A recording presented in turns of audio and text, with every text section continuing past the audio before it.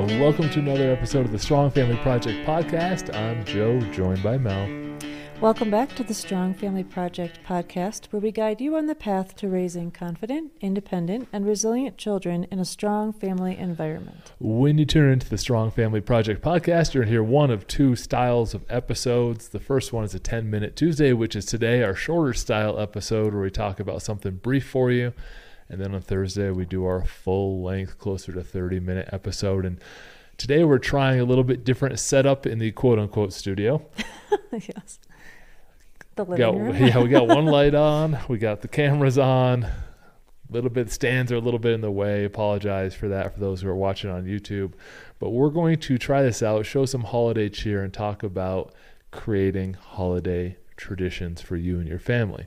It's a topic that we've covered before, but not in depth specifically to holidays. We've talked birthdays and celebrations and things like that.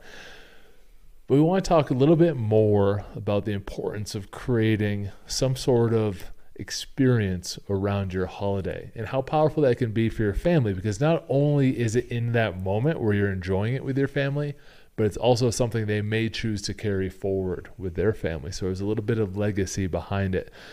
And so the first thing I always like to suggest is to look back with that in mind. And are there traditions that you would like to carry forward that you've learned, that your family has done, that you've heard from other people, that your friends have done, that you've seen in a TV show? It doesn't matter. Really, you are writing these traditions for your family, and I want you to do so with intention. You're just not carrying it forward for the sake of carrying it forward, but you're carrying it forward because it reinforces one of your family values, or it's just a heck of a good time. Whatever it is, you have to have a reason for doing these things.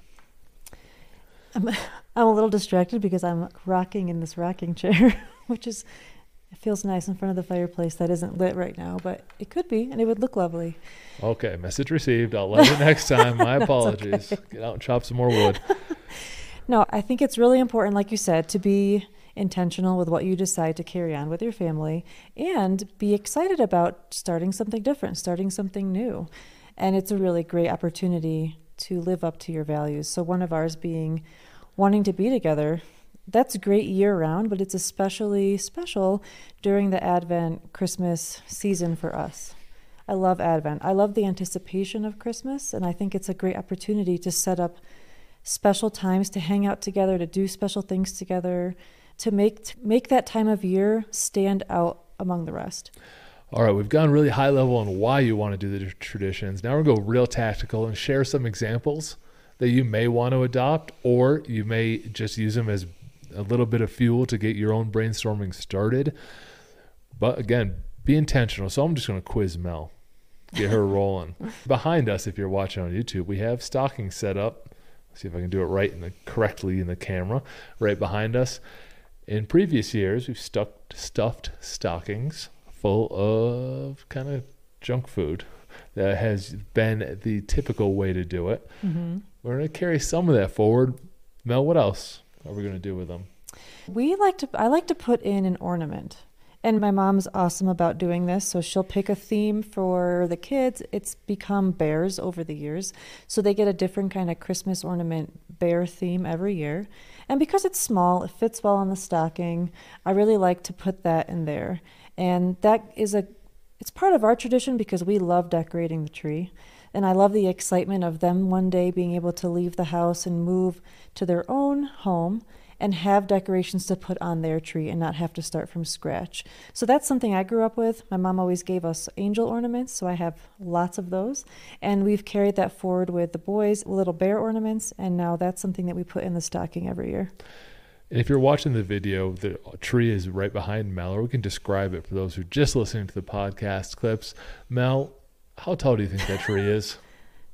Do you think it's 20 feet this year? It's got to be close. It is. That's not what we thought. I wish we had the camera up. It's about 3 feet taller than we could reach with any ladder to be able to decorate it. So the star is about 3 feet down from the top of the tree. There's a couple rows of lights, and then the ornaments really start to pack in the bottom 6 feet. They sure do. And that's another thing I wanted to, maybe you were going to ask me another question, but in terms of creating a tradition with your kids, and I think shifting the focus to what is child friendly. Now, sometimes when they're little, that's a matter of, we used to have a tree that was sitting on the little table because when you have a 2, 3-year-old, they're just going to pull everything off anyway. But what I personally noticed was I would get very protective over how the tree was decorated. And the last couple of years, I've just let that go. I take care of the lights, and then I basically let the kids run free with however they want to decorate it. And I just make sure that there's no breakables like really close to breaking. But the purpose of that is I want us to be together. That's the purpose. That's our value. And I want to make sure that they feel a part of it, that they feel valued, and the way they decorate it is great. Because at the end of the day, it's a Christmas tree. It's our family Christmas tree. And I want it to be something we do together. I could easily say, forget it, boys. I'm going to do it myself because I'll make sure that it's like perfectly organized or something. But I've had to put aside my own like idiosyncrasies about stuff like that because it's more important to me for our values to come through. Okay, I'm going to shift gears with a little bit of a different one that most people haven't heard of before I ask you about a basic one, which will be the traditional food that you like around the holidays or the kids like. So last year I got a little sick of all the Christmas cookies, and you can get into that regular food. And I was just sick of just all the cookies. Like, why is it a nonstop buffet from Thanksgiving to Christmas? How does that reinforce our values, and how does it impact our lives?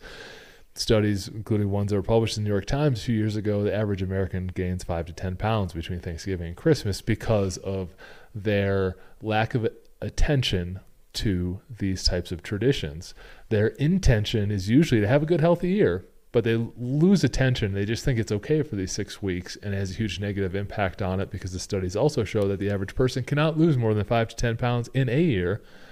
So it's a net growth every year based on those 6 weeks of lack of focus around the holidays. As someone who's been in the fitness industry, I had to juggle the desire of like people shipping us cookies, and it's very nice. We want to thank them for the thought behind giving, not necessarily like the item. It doesn't really matter. And I had some pressure from perhaps my counterpart. Oh, it's just the holiday. And I'm like, screw this cookie stuff. So we had to come to a happy medium on it. So I took the cookies, I put them in a bag, and I climbed halfway up the mountain, and I put them on a rock away from animals. And then when the kids came down, I said, if you want the Christmas cookies, we got to go on a little adventure. And we went halfway up the mountain. It's not huge. Maybe it's a half mile. They had to get all bundled up. They had to go find their Christmas cookies. They had to climb back down. And so we had this experience together. Yes, they still got their Christmas cookies. And each year we're going to do a little bit of a Christmas challenge to keep ourselves grounded together. The kids are thinking about it right now. I did a couple mountain hikes with Henry this past week, and they started reflecting on, what do we want to do for Christmas? Let's keep it under an hour, but let's make it challenging so we do something together. And that's what we're going to work on this year. So we have a tradition that's more associated with our be adventurous core value of our family. I do like that. And that kind of evolved over the last year or two. And it's exciting. It might seem not exciting at first, but here's the thing. Sometimes when you don't want to do something, let's say you don't want to work out, and then you do the workout, and afterwards you're always grateful that you did, or at least the majority of the time. I think it's similar with this. Oh, it's cold out, we don't want to go for a walk or whatever, but then once you do, out of that opportunity can come something really awesome. You start to notice different things outside. You just spend time together without any distractions, and it ends up being very worthwhile and something you want to repeat. All right, Mel. And also, I like how you have the music on, the lights on. It gets people in that Christmas cheer, a holiday cheer, if you don't celebrate Christmas specifically for the season. But set the tone for the season, which is important. I'm going to let you share one more, if you can make it food-related or something else, and then I'll share one more. It's a little odd, and then we'll land the airplane because it's only a 10-minute Tuesday. Okay, I will go with food because I think this is a big thing during this time of year. So what my goal is, and I have an example for Thanksgiving and Christmas, I try to pick some kind of a dessert and then make a healthy version of it. And this year for Thanksgiving, I made these little fruit tarts, and it was just like nuts and dates and for the crust, and then like a cashew frosting for the top. And it was all healthy ingredients, and honestly, everyone really enjoyed it. And it's just a way to like still feel like you're having a treat. And I'm not saying that's like essential, but that's something that I wanted to carry forward and do it in a healthy way. And then for Christmas, we do struggle with this cookie thing because I don't think we should do it just because that's what people say you should do. So I actually, even today, I was looking up healthy gingerbread muffin recipes. I want to bring in those flavors of the season, but in less traditional ways. So I'm going to bake these muffins. It's interesting. Sorry, I moved the mic a little. We're That's rocking okay. back and forth from the microphones. It is interesting because we do have to work together to figure it out. We're not lock in step with this. I say screw the cookies altogether. I don't want to enforce that habit. And Mel's got the softer side. Let's try to bring in the flavors and come up with other options. And we have to come to something reasonable. It's not like we both can individually have exactly what we want. I know a lot of families have to do some serious holiday negotiations, and we've had to in past years where all of our extended family wants us to do everything with everybody, and that would drive me up the wall because we just don't have enough time to do anything by ourselves. And that's been a freeing part of moving. It has been a sad part. Some of the stuff is cool, but we just can't do it all. It's like too much of a good thing. And we didn't feel empowered to make those decisions because someone would always have their feelings hurt, like, you got to do this, you got to do this. And it became like let's keep score, the total number of hours we're spending like with everyone who wants to spend time with us. And it got very challenging. And so it's good that we can take a step back and reflect. And this is something my brother Dave has done even around the family's like, we're not going anywhere on Christmas Day. Like, we'll do everything we can with family the day before. But on Christmas Day, we're just going to stay with the family. And that's the hard and fast rule that they had to set because that's what was right for their family. I think every family has to deal with this, especially when you get married and you're bringing two families together. But I think sometimes it gets overlooked because especially when you're like newly engaged or newly married, don't have kids yet, I think people just assume we're just going to split our time. We're going to go here one year, there the next year. But I think we need to do it a little bit more intentionally, especially once you have kids, because it's important to start creating your own tradition as your own family of Joe, me, and our three kids. And I don't think that is selfish. And I think as soon as you make that mindset shift to go from feeling guilty to it not being, to realizing that it's not selfish, it can really open up some interesting ideas and even include your kids in that. What can we do as a family to make this special and not just relying on whatever party that you were invited to or whatever tradition that has always been done? You often see me, if you're watching YouTube, wear these Synergy Athletics hoodies from our fitness company. And the reason why we decided to call it Synergy is we love the team concept of together we can achieve more than we are as individuals, the meaning of synergy. I felt the opposite was happening with Christmas time. Like 2 halves didn't equal one whole Christmas. If we split the time equally and we're always running around, it didn't feel like we had a whole, it's like we put these 2 halves together and we got a third of what we wanted. And the math didn't work out. And so spending some time intentionally to decide what you and your family want, and understanding and expecting the respect that you are a unique new organization. You just had perhaps kids. It's not like it was before. You can take the best pieces and include them if that's what you find important. However, you got to make sure that your family is whole during this holiday season. This really makes me think about opportunity costs. So when you choose to do one thing, you're going to choose not to do something else. And that it can be very emotional because it has been some years as we're trying to figure out what to do. And I think you have to just recognize what is the thing that really is about your values. What can you do this year that you recognize you're going to have to give something up, but maybe something really great can come from what you're choosing to do instead. All right, got to something really important there, but we got to go fast. I'm going to go one more and then I'll give you the last word if you want it.